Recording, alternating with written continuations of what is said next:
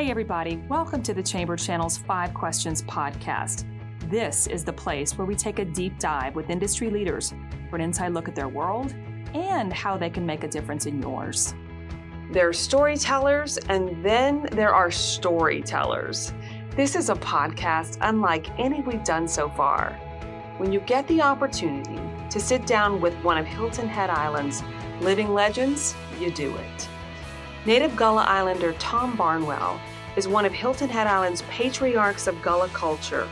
He literally wrote the book on it, entitled Gullah Days, Hilton Head Island Before the Bridge. He plans to be around until he's the ripe old age of 119, he says. And we sat down with him, and he told us a story or two about the island's past. Let's listen. Mr. Barnwell, can you tell us what it was like growing up on Hilton Head for you before the bridge was built? I must say life was fantastic on Hilton Head growing up. I was not aware of how wonderful life was like until I went off the island, and after many years of education at St. Helena Island, the old Penn School, Penn Community Services, and into the Air Force is when I realized how wonderful life was like on Hilton Head Island, South Carolina. Even though in the early ages of my coming up on Hilton Head, we didn't have electricity and we didn't have a road that connected us to the mainland. We got across by boats. Was there a ferry? As well as was there a ferry? bateaus. Oh, bateau. Okay. Was there a ferry at that time too? No, there was ferry? not a ferry. Wow. There was, in 1937, I believe it was, Mr. Charlie Simmons started a service from Broad Creek by way of Defusky Island to Savannah, Georgia. Quite a change. I think, and make sure I've got this right, Mr. Barnwell, but is it you now live on the land and own the land where your family was once formerly enslaved? Is that correct? That is correct. Not only I live on land that has been in the family for over 137 years.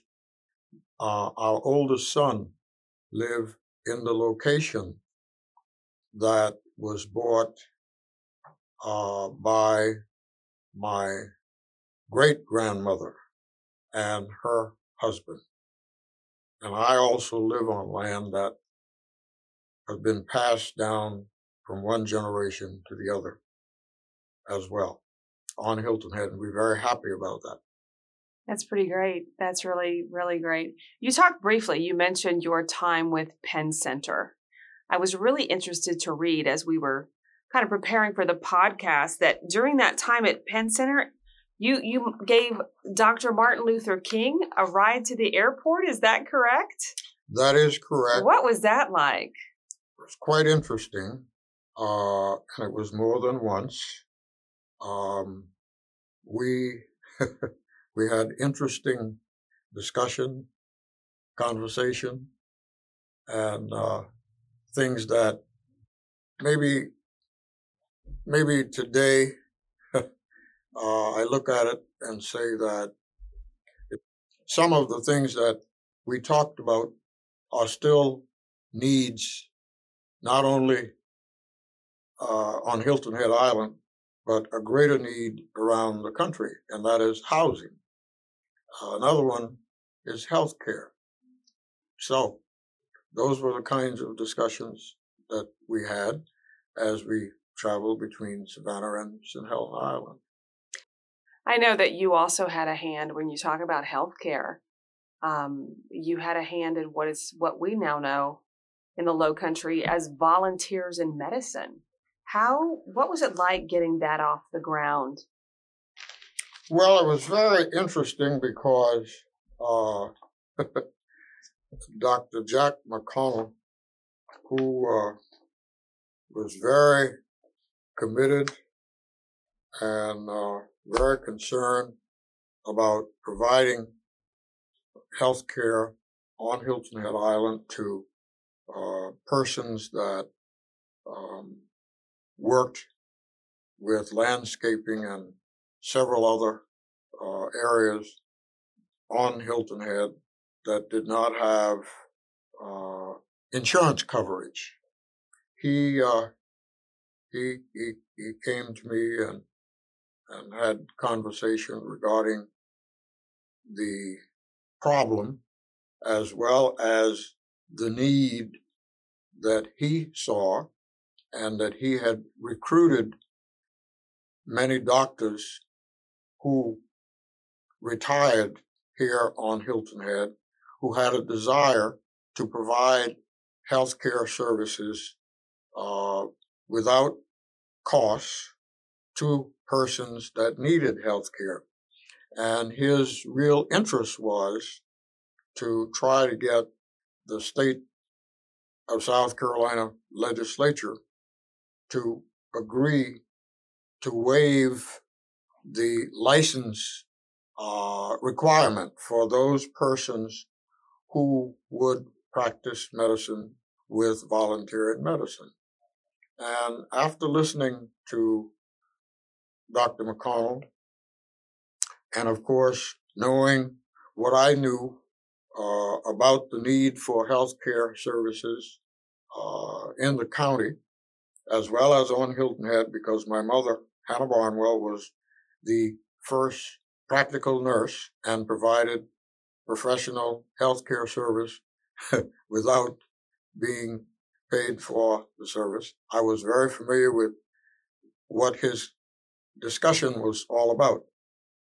And so I agreed, since I had friends in the state legislature that would listen to me, I agreed to go to the State House, and along with others, since I served on the board of directors for the voluntary medicine organization structure, I agreed that I would go and talk with the state legislature about the need.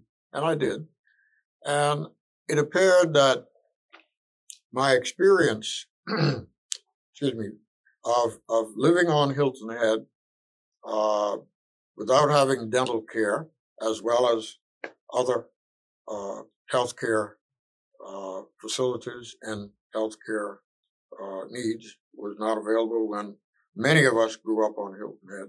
I agreed to go to the State House and help. And it appeared that the members of the State Senate and that committee listened carefully to the words that I had to say, because I was very serious and meaningful about what I said. And they agreed to allow the voluntary medicine on Hilton Head to be waived, the doctors to be waived in providing healthcare services to the needy residents of Hilton Head. And it expanded. And it's still here today. Yes. It is still here today. I'm very pleased that I've been a part of that. Tom, tell me what was an average day like growing up on Hilton Head when you grew up here? Well, that depends on the time of the year. Because there was always lots to be done. Such as?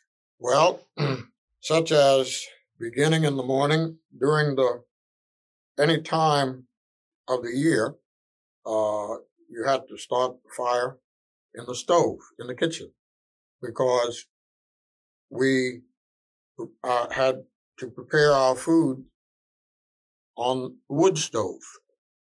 So therefore, you had to get up, put the wood in the stove, start the fire, and then you had the animals that was in the pen that had to be taken out. Many families had a milk cow. You had to go out, milk the cow, regardless of the time of the year. And of course, you had the horses in the barn, and had to go out and stake the horses out. And of course, there was the chickens that need to be fed. You had to feed the chickens. And so these were chores that had to be done early in the mornings. typical early morning. And of course, if it was during the growing season of the year, there were things in the garden that needed to be attended to. You had to pull the weeds from around the beans or the peas or the okra, cucumbers, whatever was growing. And of course, you had to pump the water to bring it in the house for bathing, cooking, as well as bathing. So there were lots of chores to be taken care of on a daily basis. Wow. Morning as well as evenings. And of course, if you were fortunate to have an older member of the family that lived fairly close, and most families live in the neighborhood, depending on the number of persons in the family and the age of the children, more than likely you had to go over to the older person's house and pump the water, start the fire for them in the stove, and take care of a few chores at that family member's house as well. So there were extended duties. Yeah, what did you do for fun as a kid? What would you do after the chores were done? Or well, during the summer months, each community had what we considered a ball field, and we made our ball and from canvas and can and twine, put it together, and we played what we considered baseball. We enjoyed fishing.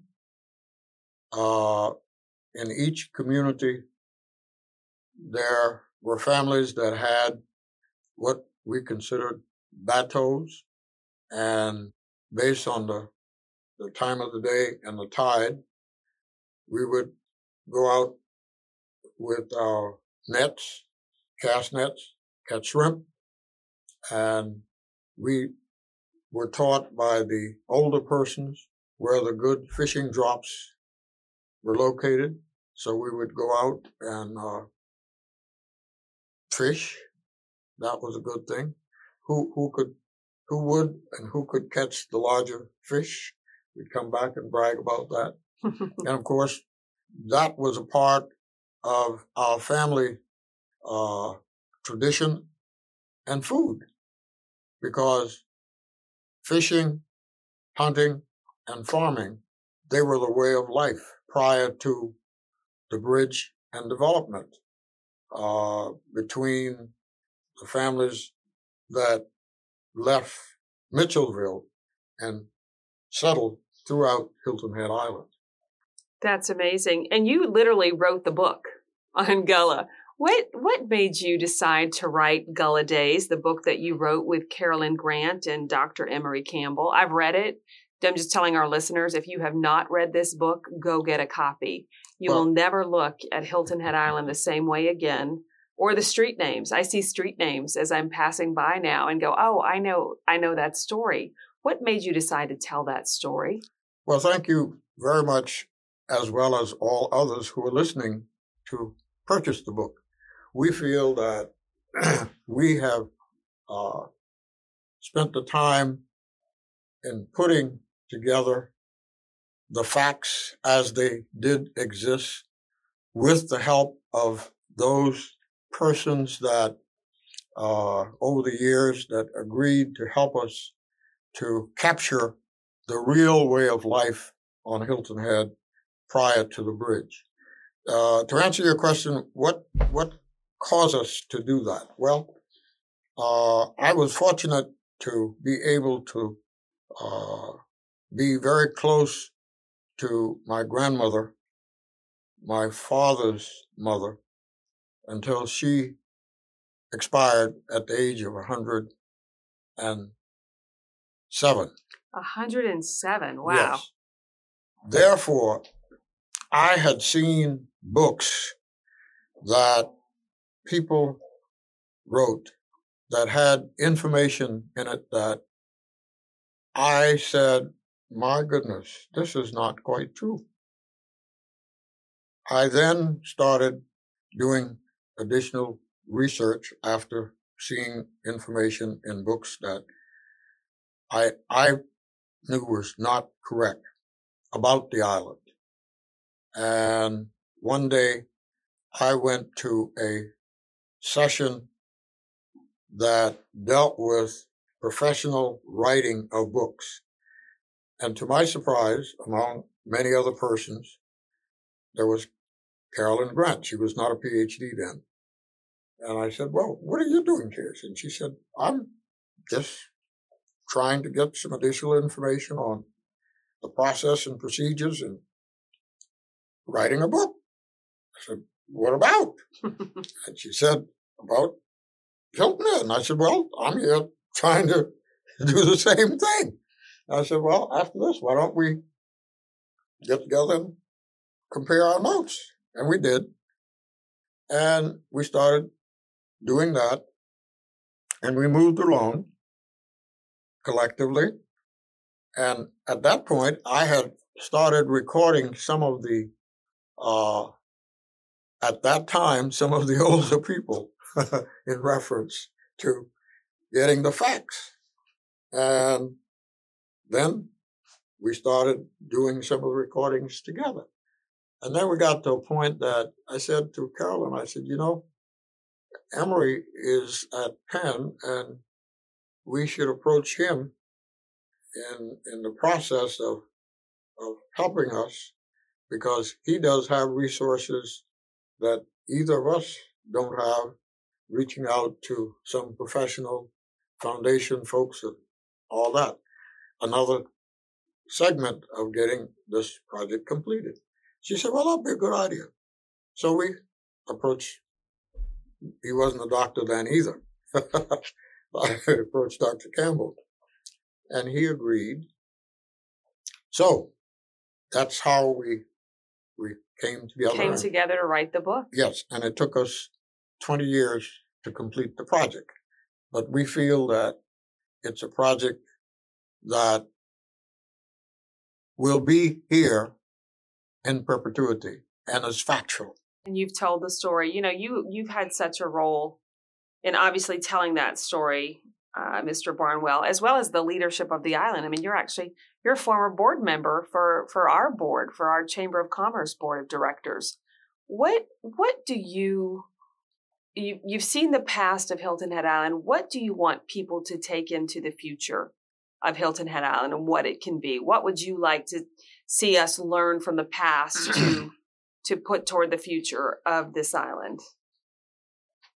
Well, some of it's very painful, to be very direct. You know, prior to the island having a town, there were many discussions regarding the population, the representation of the population on council, how it would affect the lifestyle of persons, how it would affect the culture that exists on the island, things of that type. That was a very painful part of the process of the town becoming a town. And the Hilton Head NAACP object very seriously, to the point of going to court to stop the town from becoming a town. Mm-hmm. The court did not approve of that. But it did allow those who moved forward with the process to become sensitive to local residential needs of water, sewer, drainage. And drainage, I point out, is still a need today in many of the native island communities. What would I like to see? I would like to see communities continue to be positive, but more positive in the planning process, the inclusion process, inclusion of all segments of the island. For example, Charlie Brown, you mentioned the chamber. Charlie Brown, the late Charlie Brown. The amazing Charlie Brown. Former chairman of the board of the chamber, Charlie Brown. He was very committed, not just to the Marriott Company, but to the inclusion of people with his company and the total community. Since the demise of Charlie Brown, I'm not involved as I used to be, but I don't see that bubbling out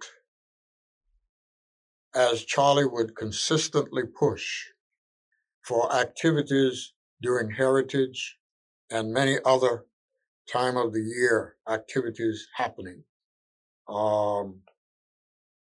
which you shouldn't have to do, but it is a necessity, I feel, for this community to realize that there were residents living here prior to the bridge. And many people don't even know that there was a threat of a chemical plant coming to Victoria Bluff that, had it not been for then the Hilton Head Island Fishing Cooperative that joined a lawsuit to stop that chemical plant from coming, along with the taking a shrimp boat from Hilton Head Island to Washington, D.C., with the involvement of the fishing co-op and other companies forming together to take that shrimp boat to Washington to then Secretary Hickel,